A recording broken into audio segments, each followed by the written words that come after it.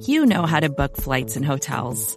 All you're missing is a tool to help you plan that unbelievable travel experience. That's why you need Viator. Book guided tours, excursions, and more in one place. There are over 300,000 travel experiences to choose from, so you can find something for everyone. And Viator offers free cancellation and 24/7 customer support for worry-free travel. Download the Viator app now and use code Viator10 for 10% off your first booking in the app. Find travel experiences for you. Do more with Viator.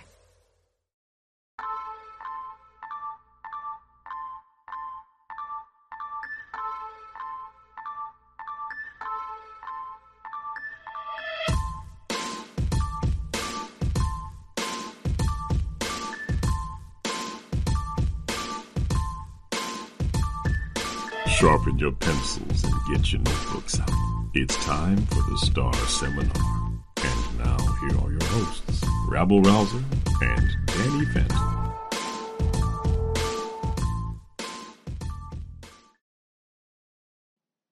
Welcome, children, to another edition of the STAR Seminar. I'm your host, Professor Rabblerousr, and I'm very pleased to say we have a visiting assistant professor here, who is actually the Dean of Football Studies at Oregon State University. Just came in from Corvallis, the great, and I do mean great, Dr. Danny Phantom. Dr. Phantom, how are you this fine afternoon? I'm doing fantastic. I'm always excited to see what I am any given week during the introductions. But hey, nice job with the Corvallis reference for knowing your stuff there. Absolutely. So I'm doing okay. I had this morning I was a little almost borderline road rage as I was dropping off my granddaughter to school this morning. I was trying to get back onto the road, and for some reason none of the moms were wanting to let me blend in with the traffic, and I didn't understand it. I don't really want to mess with moms, before they've had all their coffee and early in the morning and stuff. But, I finally was able to get in. I had to kind of really be aggressive to get in. But I tell you, Rabs, one of the things that just drives me up the wall is people that lack the common decency to take turns in traffic and follow the zipper rule. You just one car at a time, and traffic just moves perfectly. But no, some people are just very about themselves. They don't want any part of that, and they won't let you in, and that just drives me crazy. So, I survived that, and the rest of the day was pretty gravy. But what about you? Is there anything that in particular that grinds your gears? Well, I would say that the one thing that is most likely to make me mad is traffic as well. Traffic is really frustrating for me as well. It's a little bit different. I think I'm probably one of those people who likes to cut in. And so as long as I'm able to cut in and, get ahead of everybody, I'm happy. But when other people are doing it, it drives me crazy. But you share, don't you? Do you share? I try not to. I think if we were on the highway together, we probably wouldn't get along so well. Oh, come on, Rab. I also will say, however, that what you experienced today is the beating heart of American culture, which is that the fiercest, most competitive people in the world are moms. Yeah, well, that's true. And part of me, I had to ask myself, am I Michael Keaton and Mr. Am I going through the wrong way through the drop off here? But no, I was doing the right thing, but they just wanted no part of that. No part of that. Moms are not interested in doing the right thing. They're interested in getting ahead. Oh, they're interested in he doesn't mean that, listeners. He doesn't. No, I do. I mean, moms are interested in getting ahead and getting their kids ahead. And that's the best way to do that is to just have that kind of tiger mom attitude. Anyway, I'll get off my soapbox now. So sorry you had that experience today, my friend. Yeah. So that's a good example of something that's non-sports related that kind of irks you. What about sports things? Are there any sort of sports situations that give you a little bit of sport equivalent to road rage? Yeah. Actually, there is. It's it's crazy, and it almost happens as frequent as being, dealing with traffic is, and that is every time a player is signed by some other team, not the Cowboys. Every Cowboy fans just seem to really get upset about the lack of moves the front office is making and how they don't have a clue, and obviously they don't care about winning and blah blah this that, and it drives me Mm, up the wall. I mean, with the news this week is the Cooper Cup. He's extended. Good for him. Great player. Absolutely worth the money. No problems. And of course the Rams have this abundance of money that seems to just never end. And fans are confused. Like, why are they able to spend all this money and the Cowboys they cannot? And to me, it upsets me. It upsets me for a couple of reasons, Rabs, and I think a lot of it is I think the Cowboys roster building is pretty good. I don't. There's a lot of problems with the Cowboys organization, and we've talked about this quite a bit. But from a roster building perspective, I think that they're one of the better teams. I like the job Will McClay does. I actually like the way the Cowboys are careful in free agency. I guess that's how I'll use you know label it.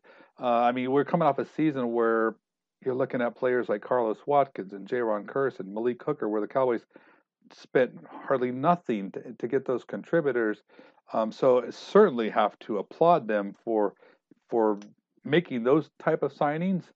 I also love the way this team drafts, and I certainly wouldn't want to be like Los Angeles and always giving up first round picks, and then like we wouldn't have players like Micah Parsons or C.D. Lamb, and so to me, I just not interested in the way the Rams do business, and that's fine for them. They're one of the teams that they have a trophy on the wall to say, hey, look at what we did, and that's fine. But there's a lot of teams that try that approach that fall flat on their face, and you know nobody really talks about them, but they always talk about the Cowboys and how they are not doing enough, and that really bothers me because from a roster building perspective, I have no problems with how the Cowboys do business. So I don't know, Rabs. Am I just being too sensitive? no, I don't think so. I think that I would say that same thing kind of irks me, and there's a lot to unpack here. So let's try to unpack a couple of these briefcases and suitcases, and maybe we'll leave a couple we'll leave a couple packed and tuck them under the bed in the guest room, and we can unpack them later because there's so much. But the first thing is that the Cowboys do sign a lot of free agents. They sign a lot of big ticket free agents. The key is that the free agents they sign are their own players, the guys who have already been on in the locker room, on the team, who I think they try to invest in guys who have given it up for the team. So that's point one. And so there's a lot of high ticket free agents. It's not like, and the other thing is this. It's not like the Cowboys aren't spending up to the cap. They spend up to the cap almost every year. Right. And so it's not like there's this idea that, the Cowboys are just trying to like make a little extra money. They're not making any extra money. Right. They're spending up to the cap. Oh, they just want to sit on their billions. Listen, they could spend up to the cap and still make billions. They're making billions from all of the other stuff, the rest of the income, and of course all the sales and other things that don't get factored into the salary cap formula. So that's not true. There's a couple things here. One is the Cowboys. Okay, so let's take a step back. The Rams have won a Super Bowl, as you pointed out, not because of the way they do business, right? Those are separate things. And I think people are looking at the Rams and saying they won a Super Bowl because they aggressively go after free agents. When, as you pointed out rightly, there's many teams that for years have aggressively gone after free agents to spend a lot of money, re-signing guys and signing guys, and been 500 or below. right? So that's not why the Rams are winning. The Rams are winning because they have a good young coach with a good young offense. They have a kind of daring and bravado. And before they started to mortgage the future, they actually did some really, really great drafting and getting guys like Cooper Kupp and Aaron Donald, who they just re-signed to big contracts. So I think that one of the things that football fans have to do, and this is really hard, is separate process and results, because they're not necessarily connected. And they're not necessarily connected because football is one of, if not the most luck-driven sport, in certainly the most luck-driven North American sport, right? And so the fact that the Rams won is a testament to the fact that they put themselves into position to win, and also then, therefore, a testament to the fact that they got lucky, right? And there's no Super Bowl run last, I don't know, 15, 20 years where you can't look at it and go, man, there were 3 or 4 games or 3 or 4 plays or 3 or 4 instances when that team got really lucky and easily could have lost in one of the playoff games. The days of the dominant team that just marches through the playoffs are over because it's such a parity league. So I think that when we think about that, we touch on another reality, which is that, as you said, fans are confused. So I think the other thing that plays in here is, fans don't know a lot about players, right? They know the players who went to major colleges, were drafted in the first round, or like all pros, those kinds of guys, right? So when the Cowboys sign a guy in free agency, and then the Rams sign a big name in free agency, they're like, oh, my God, the Rams are drafting all these great players. The reality is that the difference in players from the great players to the not-so-great players is not that wide. And so when you sign a guy for $1.8 million versus $18 million, you're getting a heck of a lot more per dollar for your $1.8 million than you are for your 18, because there's no way that the second player is worth 10 times as much. He's not 10 times better, right? The curve, the sort of performance curve for elite players goes up very sharply. And so it's a foolish investment unless it's one of the most important positions, i.e. tackle, quarterback, edge rusher, maybe not even corner or wide receiver, because there's so many of those guys and you have so many on the field at any one time. At any rate, I think that the other thing about this is it's a sort of unfortunate history. The Cowboys have been good enough every year, for just about every year for the last, 10, 15 years, really since Parcells came back in and kind of fixed the front office, right? This was a broken team when Parcells took over. He came in and fixed the front office, just like he did with the Jets and just like he did with the Patriots. The Patriots have been great ever since he came in and fixed it, frankly. And the Cowboys have been good, but they haven't been great and they haven't been lucky. And so there's this sort of growing sense that the Cowboys are somehow incompetent. The Cowboys don't know what they're doing. They're in the top 5 to 7 teams over the last 10 years or so in terms of regular season wins, et cetera. It's very clear they know what they're doing. They've had a couple of terrible seasons when the quarterback has gotten injured for the whole year. But other than that, they've been very good almost every year. Yeah. And so it in many ways, what we can do is to say, okay, have the Cowboys been lucky? And I would say no. I can't think of a playoff run or even a playoff game other than maybe the Detroit playoff game in 2014, right, where you can say the Cowboys really kind of got the good side of Lady Luck's mercurial toss of the coin there. But almost every other one, they either haven't gotten lucky or luck hasn't been a significant factor in the game. But they certainly haven't had a lucky run or one of those runs where they kind of put everything together and played better than expected or anything like that. It's been quite the opposite. And so we can say, is there a pattern to that? I don't know that sample size is big enough, so there's actually a pattern to that. I think it's just that they've been in position, and when they have, they've not been lucky. And you can say they haven't been in position quite often enough. I think that's true. I think they flirted with being in position. And so one of the legitimate criticisms of the Cowboys, and again, this is partially luck because there's always 2 or 3 games every year that could swing either way, maybe more games every year that could swing the other way. And so, the difference between an 8-8 team and a 12-4 team is really not that much. Or 12-5 team now, and then we have 17 games. So I think that because we tend to confuse outcomes with skill as opposed to luck, we I think lose sight of the fact that Cowboys have just been unlucky, and we think that they're doing something fundamentally wrong. Mm-hmm. Now, I think there are ways in which they're not taking advantage of all the things they do well, and I think that there's probably some accountability things that are coming out of the front office that weaken the culture of the team a little bit. But do they do it enough so that can really be a deciding factor in the playoffs or at the end of seasons? I don't know. I don't think so. People talk about it being a country club. It's possible that they're not tough enough or focused enough, but I don't know. It's often, there's so many times where they are a tough focused team that I'm not like, if they were really, if they were a team that was perpetually like 6-10 and just always were being physically dominated, I think then you can make the argument it's a country club. But there's lots of times when they've been very physically dominant and they've been a tough team. They've shown a lot of heart. And, I think it's hard to really look at the evidence over the long term and say that. So I'm going on a lot here. I think that this is evidence of how much this does irk me, because it is frustrating to see people do that to sort of compare the Cowboys to the Rams. But I think that the problem really lies in two things. I mean, a couple different things, 3 or 4 maybe. One is, as I said before, the fans don't understand what a large role luck plays, or they're not willing to accept what a large role luck plays.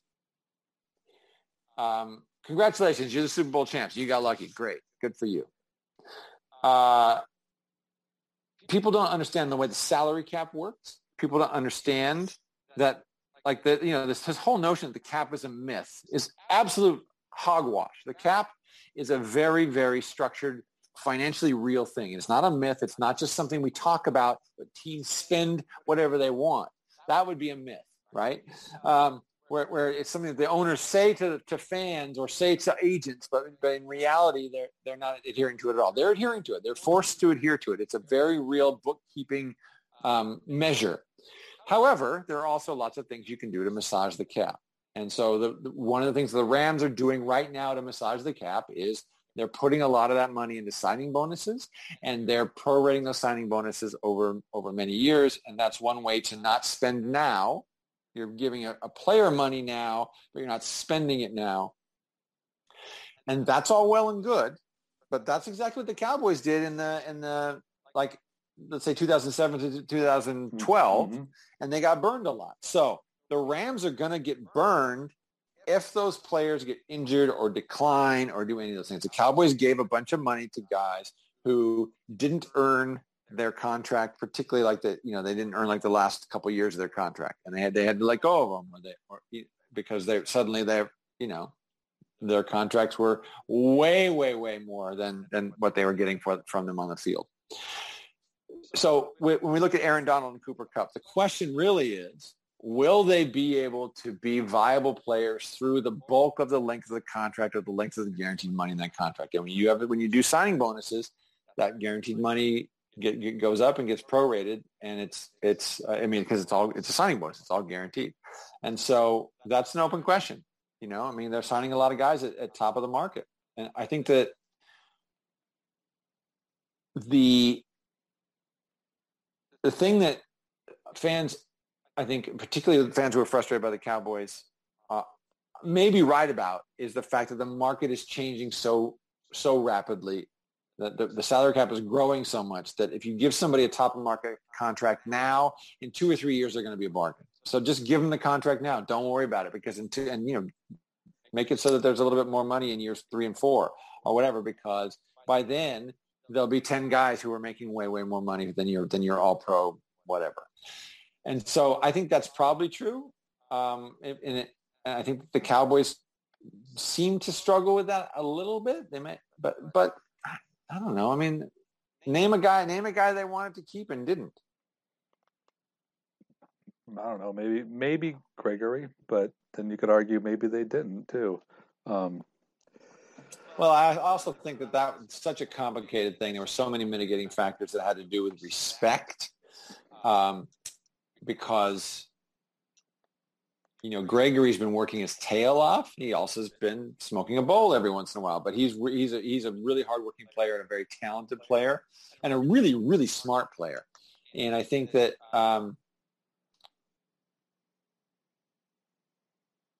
he's been, I would imagine, incredibly frustrated by the league's ridiculous marijuana penalties when, in some ways he gets high to deal with his sort of mental reality. I mean, I don't know for a fact, but I suspect he's probably bipolar and marijuana really helps him with that. Yeah. And I know, and that Gregory that's another issue altogether. Yeah. So, but I really think you made some really good points, and a couple of the ones that really stand out to me is the first off is people are focused on the results, and that's true. And if you're not getting the results you want, people are going to be upset. I think you did point out the Cowboys are a winning football team.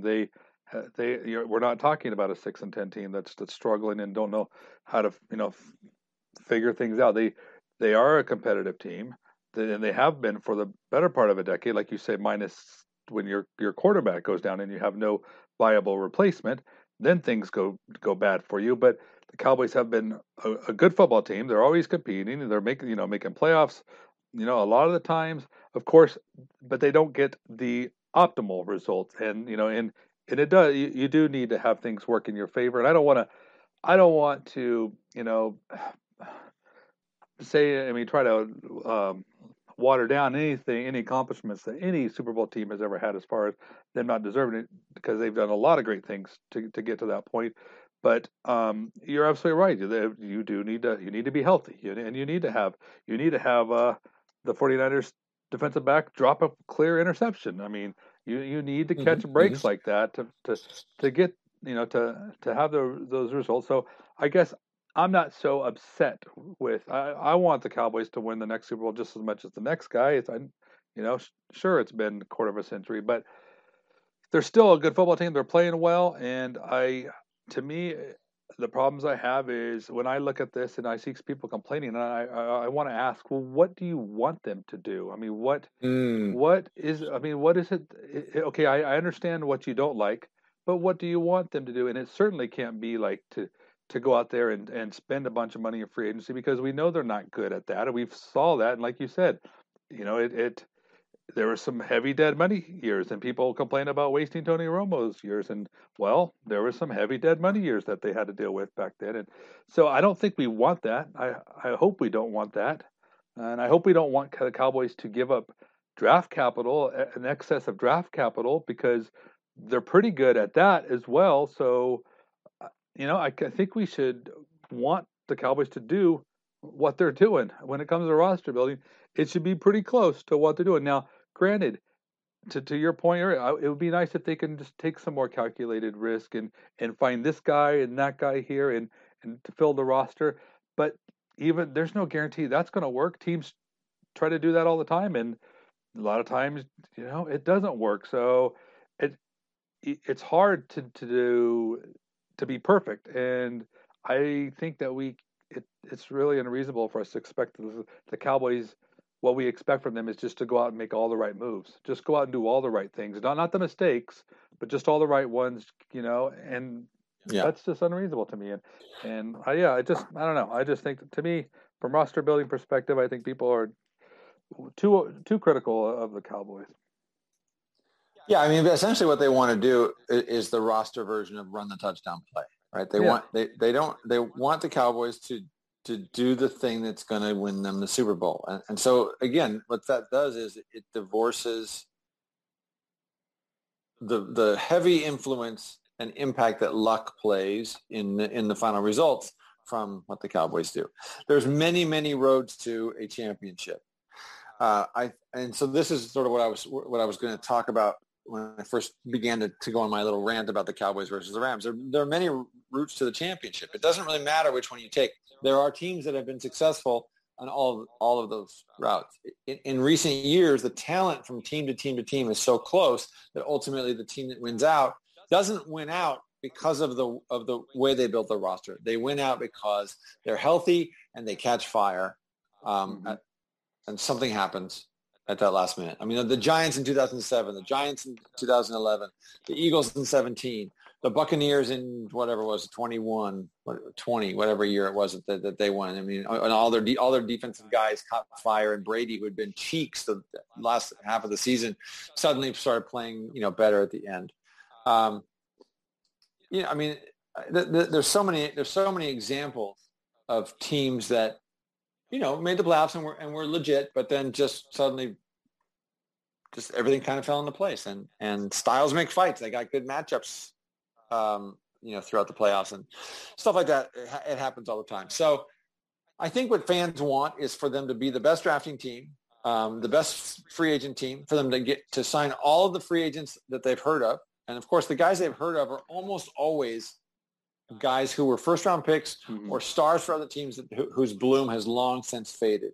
I mean, if we were to proceed as a team as the sort of Twitter draft and free agent jockeys want them to proceed, this team would be a significantly less would have a significantly lower quality roster and would be in significantly more financial cap. Sort of like significantly more dire financial cap situation. You are absolutely correct in that statement. So I think that one of the things that for all of our Twitter jockeys to remember is you are not good. Will McClay is good, and you are not. Right. Yeah, and I mean that's absolutely true. I mean I will go through and I'll look for certain things I've said on Twitter, and I'm trying to pull up some positive receipts, and I'll come across some free agents that I wanted that perfectly seemed like it would be smart back then. It's like, let's let this tweet die, and just like never want to see that again. And no, you're right. We would just bury this team with our front office moves, and so yeah, I mean, so let's let the Cowboys do what they do. I mean, I have no issues with that, and I mean, it would be great if they could do more and they were right. But it could be so much worse if they took those missteps. And I just think that they're sticking to things that they're good at, and then they are good at some things. And I think a lot of people don't want to acknowledge that. I don't want to give the Cowboys credit for some of those things. I mean, and sometimes I get really confused because people talk about, well, they need to sign players before they going to cost a lot, and then they turn around and they'll say, well, you signed them too early. It was like, I mean, what do you want? Do you want the Cowboys to just, have some sort of ability to know the future? It's, sometimes you're going to guess right on those things. Sometimes you're not. And I mean, I don't think there's a perfect system. And I don't know. To me, I just feel like they're just Cowboy fans want a Super Bowl. That's what they want. And that's it. Until it gets there. And they think they deserve one, right? And so part of this is I deserve a Super Bowl. I've either been patient or, I mean, I signed up to be a Cowboy fan because the Cowboys win Super Bowls, and I deserve a Super Bowl. And no, you don't deserve anything. You deserve nothing. And so, Squadoos. I'm sorry, you don't. But no fan deserves anything. You decide what team you're going to follow for reasons that either have to do with geography or just alchemy, and you cross your fingers and hope, and that's it. And you deserve nothing. Vacations can be tricky. You already know how to book flights and hotels, but now the only thing you're missing is, the actual travel experience. Because is it really a vacation if you're just sitting around like you would at home? You need a tool to get the most out of your time away. That's where Viator steps in. You can book guided tours, activities, excursions, and more in one place to make your trip truly unforgettable. Viator has over 300,000 travel experiences to choose from. Everything from simple tours to extreme adventures and all the niche, interesting stuff in between. So you can plan something that everyone you're traveling with will enjoy. Real traveler reviews give the inside scoop from people who already been on the experiences you're considering, so you can plan with confidence. Free cancellation helps you plan for the unexpected. And 24/7 customer support means you can travel worry-free. Download the Viator app now and use code Viator10 for 10% off your first booking in the app. Find travel experiences for you. Do more with Viator. Yeah, well, on that note, what does Dalton Schultz deserve, Rabs? He deserves a 5-year, $58 million contract. Ooh, that's a good deal. I would be very pleased with that. I think that's with $34 million guaranteed. So are you in favor? Give me a good guarantee. Are you in favor of keeping him? That's a tough one because I can see why the Cowboys are not like super eager to jump right in and commit. I mean, so we were just talking about how they wait too long. And there are certainly instances of that, but there are instances of it where they didn't. And they didn't wait too long with Jalen Smith, and that didn't work out. Yeah, but they thought they were going to deal, and they thought they were. So anyway,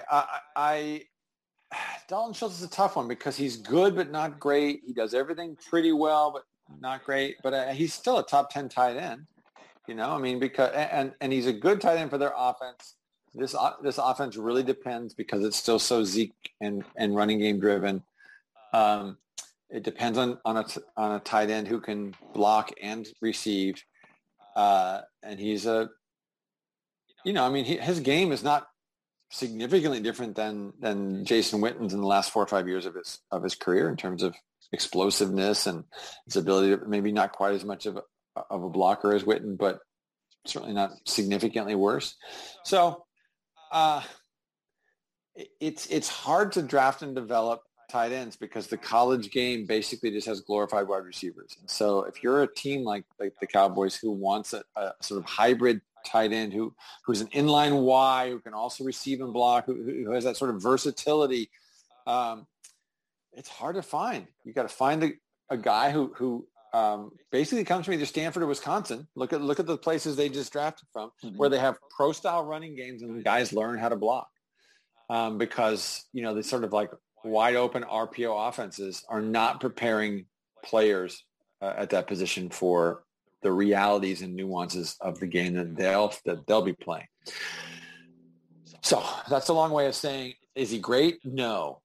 Is he a rare player in terms of what the Cowboys want from a tight end? I think he might be. And I think it's that factor that might get him a big contract in Dallas. So am I hearing you correctly that you are in favor of re-signing him? I'm making you answer this question. Yeah. I think so. I think that's right. Yeah. I mean, I agree with everything that you said. I'm a big Schultz fan, and I've loved him probably just after his first year. That to me, I felt like this is somebody that I want to keep long term. Then, of course, when they didn't sign him entering his last year, I kind of felt, well, that's the end of that. And then he had another final year of his contract, and I thought he was priced out. So I kind of started to come to terms with us not keeping him, and then it became a point to where it's going to cost too much. And now I have to ask myself, is he that much better to warrant the contract? Can we somehow, like if we would have drafted Cade Otton or somebody, would it be worth the Cowboys to invest that? And then they actually drafted Jake Ferguson, which who knows, maybe he could be something. So it's a tough one. It's, even as much as I love Schultz, it is a tough one. But I will say that, like you, my answer is going to be I would do it. I would sign him. And I think the biggest reason is because I think he just keeps Dak at a point to where he, he's got that last level there, that go-to safety net, and Dak can still be Dak and do his things, but having a player like Schultz a part of this offense, a reliable pass catcher, that he's good. He's nothing fancy about what Dalton Schultz does, and I know people are really critical of his blocking, which I think is hogwash.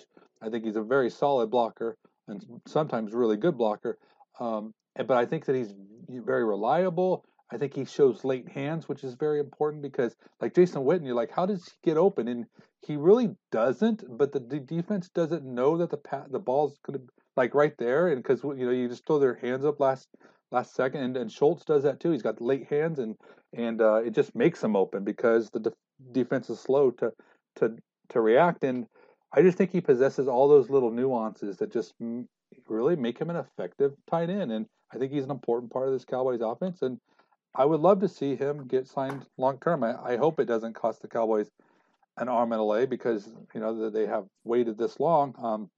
But I definitely I think I would prefer to have him versus not and take the cap hit. Yeah, I think one of the other things that and this touches on our earlier conversation, the waited too long, this notion of the Cowboys waiting too long. I think that the Cowboys do have this sense of like they don't want to be the one initiating that the negotiation because that means they seem eager and they're going to end up giving up more money. And that may be true. I know that Jerry's been on record as saying that in the past, and I think Stephen has as well. And that may be a fault. In fact, one could make a strong argument that that's the front office's greatest fault. But I think the other thing that people don't think about and fans don't want to acknowledge is the part that agents play in this. So imagine that you're a player and I'm an agent. And the market is going up all the time. What advantage is there for me to come to the table before the 11th hour? Yeah, no, none. Absolutely none. So if I'm an agent and my responsibility is to you, the player, and my job one is to get you the best contract possible, and best is different for each player, but it almost always involves the most money. Why would I do anything before the very last minute when the market was at its very peak? Yeah. Unless the team is going to throw a bunch of money at. So I mean, we can say, yeah, the Cowboys don't want to initiate, but the Cowboys try to play hardball, and in the end they relent. Well, the thing is, unless the agent is a sucker, the money that they get at the end is the money the Cowboys are going to have to pay at the beginning anyway, because the agents aren't stupid. They know how the market's growing, and they know how many other players at that position are coming up for contracts. So they're like, let's wait this out. Let's see how many of these dudes sign, because each one of these guys who signs is gonna raise that bar up a little bit. So if you can be the first guy to sign, you're not gonna, even if you're a better player, you're not gonna be as happy with your contract as if you're the fourth or fifth guy to sign. Mm-hmm. So why would you do it unless the team is going to just move the bar league wide, and then of course then field calls from all the other owners who say, what the hell are you doing? You just screwed up the market because you basically paid the guy who was first in line, but the guy who was in fifth in line would have gotten, right? And so teams don't want to do that. So that's why, especially if you remember when Demaryius Thomas and Des Bryant were both basically up at the same time. They were both drafted the same year. I think it was probably 2015. They were both maybe 16. I can't remember which of those years.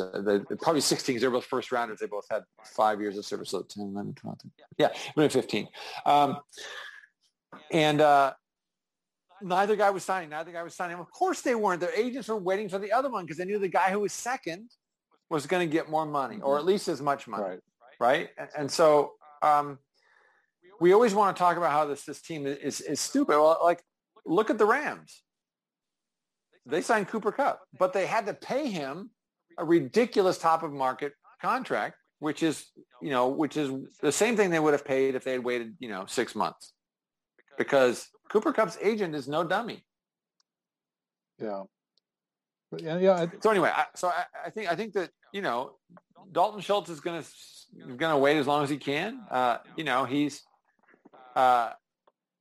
He wants to try to play hardball, but his version of hardball is really like, pay me what the guy who's the fifth tight end to sign this offseason is going to make, unless he's the only tight end on the market right now, and I have a hard time imagining he is. Yeah.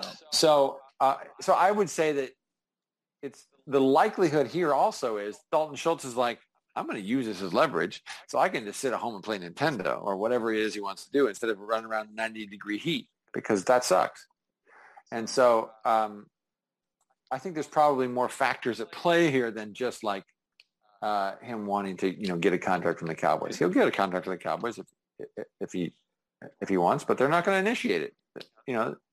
That's not the way they operate. Yeah, I agree. I think you're right, and that's something that we should never fail to consider, is that there is another side of this, and those agents they're paid very well to do what they do, and they're going to definitely get the most for their client. And it's just not like, it's you can just somehow pull one over on them. It's this is just how the business works, and and as Dak made a comment recently, just kind of reassuring Schultz, it's just part of the business. Everything's going to be fine.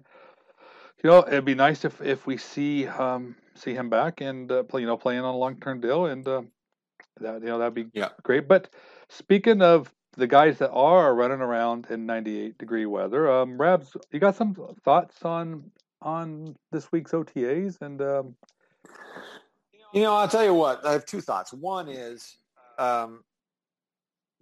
the only really interesting thing that happened was that, and it wasn't that interesting, was that John Ridgway got in the first fight of the offseason. And I would say that he probably had, in my book, had the shortest odds of anybody on the team to get in the first fight. So if you're a betting man and you put your money on Ridgway, you're going to get enough to go to Taco Bell. You're not going to get a big return on that one, because he's the kind of dude who, I think, basically he's going to get in a lot of fights in training camp, and he'll probably get in several fights during the season. So I think that's part of his game.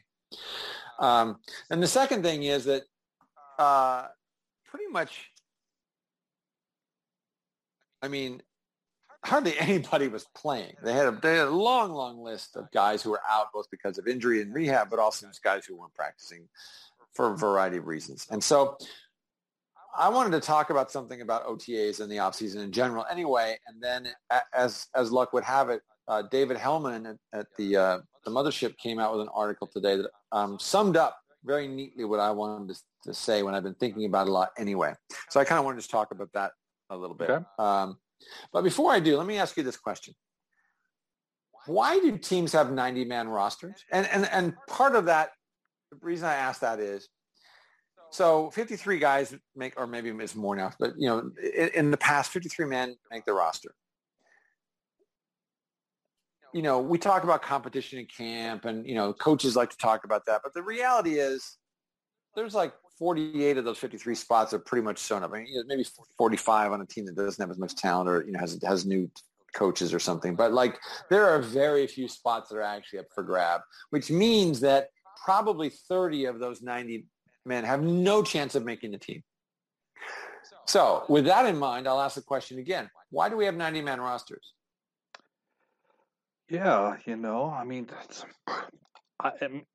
I wanted to believe it's so you have a wide group of people to choose from and give people a chance to make a football team, but I'm sounding like that's not the right answer. I don't believe it is, and I don't think coaches see it that way. I would be, of course, coaches are going to coach up their guys, and they're always. Listen, if I'm a coach and a UDFA comes in and starts to acquit himself really well and has a chance of making the team, I'm thrilled with that. I'm not going to say no to that, and I'm not going to close my eyes to that. But the reality is that most of these guys don't have the talent to make the team. So, I think there's a couple answers, but I think one of them really is you need enough bodies to be able to run 3 teams during camp and during mini camp. And why do you need 3 teams? Why don't we just have a first team and a second team? And I think the answer is because then you got a 60-man roster, you got first and second team, and you could be done with practice faster. I think part of it is that there are some positions that require that much depth because there's a lot more guys at those positions on the roster. And so you really need the rest of the third team because you can't ask those second teamers at other positions to take extra reps or first teamers to take extra reps, which it starts to bring us toward, I think, what the real answer is for front offices and for coaches.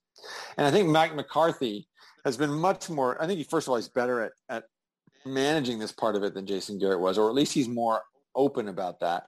And but he also seems to have brought some more of that with him from Green Bay, which is this idea of really managing reps and managing the amount of running and all that sort of stuff. He's really good at managing the workload for the players.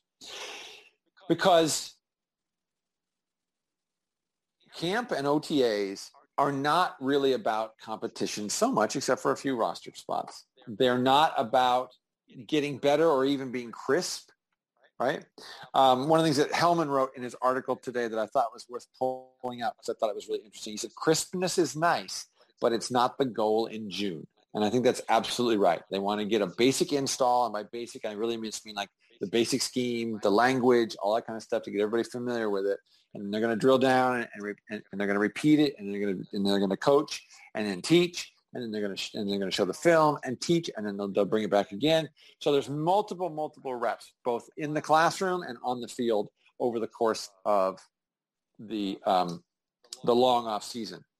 But the most important thing above all else is to get the 53 guys healthy to week one. That's it. And if you don't get if you don't get your 53 guys healthy to week one, then you have failed. And so like nothing's happening in OTAs. It's boring. There's no news. And part of that is because all the great players are sitting out. But part of that's also just because nothing's really happening. And that's good, right? We don't want news coming out of OTAs because the more boring an OTA is, the less that our favorite players are playing, the better. Because that's the point. The point is it's just enough for the veterans to kind of keep up on what's going on.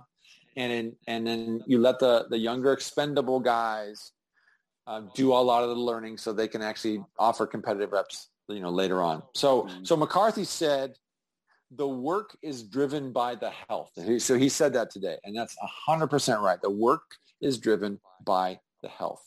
So job one and concern one is keep your guys healthy and fresh. Don't overwork them. I would say that one of the reasons why so few guys got work today was because it was so damn hot. Mm-hmm. And so you don't want to overwork and tire out any of your thoroughbreds in particular. And so if you really think about it, the 30 guys at the bottom of the roster are basically signing up to be the one who doesn't take a day off because you can't afford to take a day off if you're one of those guys, knowing full well that their chances of making a roster are incredibly slim or they have zero. And they're just basically delaying that moment when they have to give up football and start working in insurance. Right. And so they know that. And that's a gamble they're willing to accept. And, maybe they get lucky and they show that they're a good or versatile player who could be a good contributor on the practice squad. And so maybe they have a chance to make a practice squad. But I think, for most of them, their football dream is already kind of over. Yeah, and that sounds they're just extended. It sounds depressing when you say it like that, but I mean, it is. But there is. I mean, even for those that don't make the team, like you say, you fight for a practice squad. You could be the next Danny Amendola story. That gets picked up from the practice squad and signed on another team or whatever. Yes, but here's the thing. So. The Danny Amendola story is the one that we repeat again and again and again, just like the story of the person who was born in poverty becomes a millionaire, right? And the reality is, and I don't want to get into politics and economics too much, but the reality is that almost never happens. When you're born into poverty, you stay into poverty. It's generational. Overwhelmingly, that's the way it works. It's one of the hardest things to do is get a family with a history of poverty out of poverty. So it almost never happens. And just like Danny Amendola, we focus on the story on those weird singular occasions when that does happen because we want to believe that it's possible, when in reality is borderline players have borderline careers and go on to sell insurance or cars or do whatever it is they do. And that's the way it works. So and they sign up to basically take a summer's worth of physical punishment so that the guys who are really important can be fresh for week one. Yeah. Nope. I mean, and they know full well what they're doing. Like most of them have no illusions, but they love the game. They want to be around the guys and mix it up a little bit. Get some hitting in before they have to go to a profession where you're not allowed to hit other guys. Yeah. No, I mean, and it's we know that how.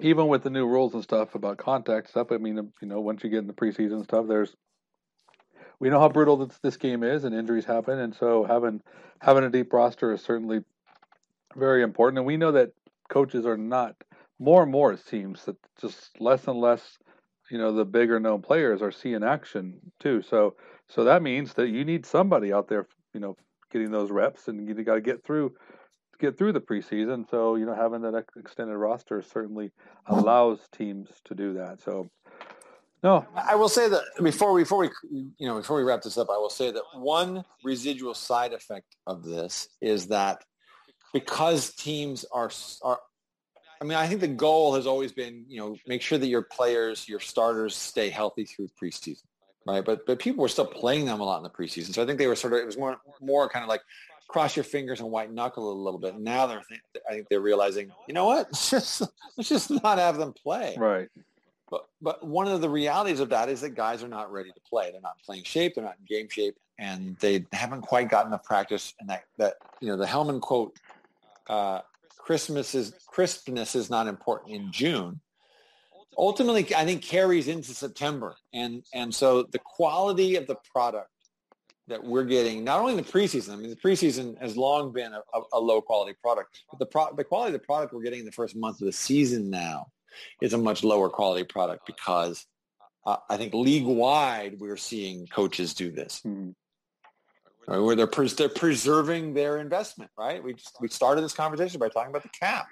And, the way to preserve that investment and have the best opportunity to get lucky at the end of the year is to stay healthy. And so in an effort to do that, teams are they're not as good early in the year. Right. And too, another thing too is when you get in those situations where you're not wanting to play certain guys, it kind of trickles down, and because it has a cumulative effect on like the unit as a whole, because like if Tyron Smith, you don't want to play him because definitely he's a risky play at any point.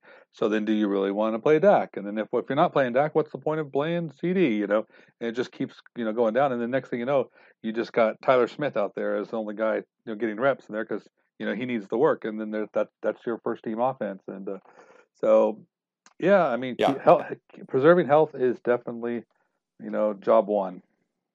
And I think that's particularly true of units where cohesion is in some ways more important than talent. And the positions I'm thinking about most here are offensive line and secondary.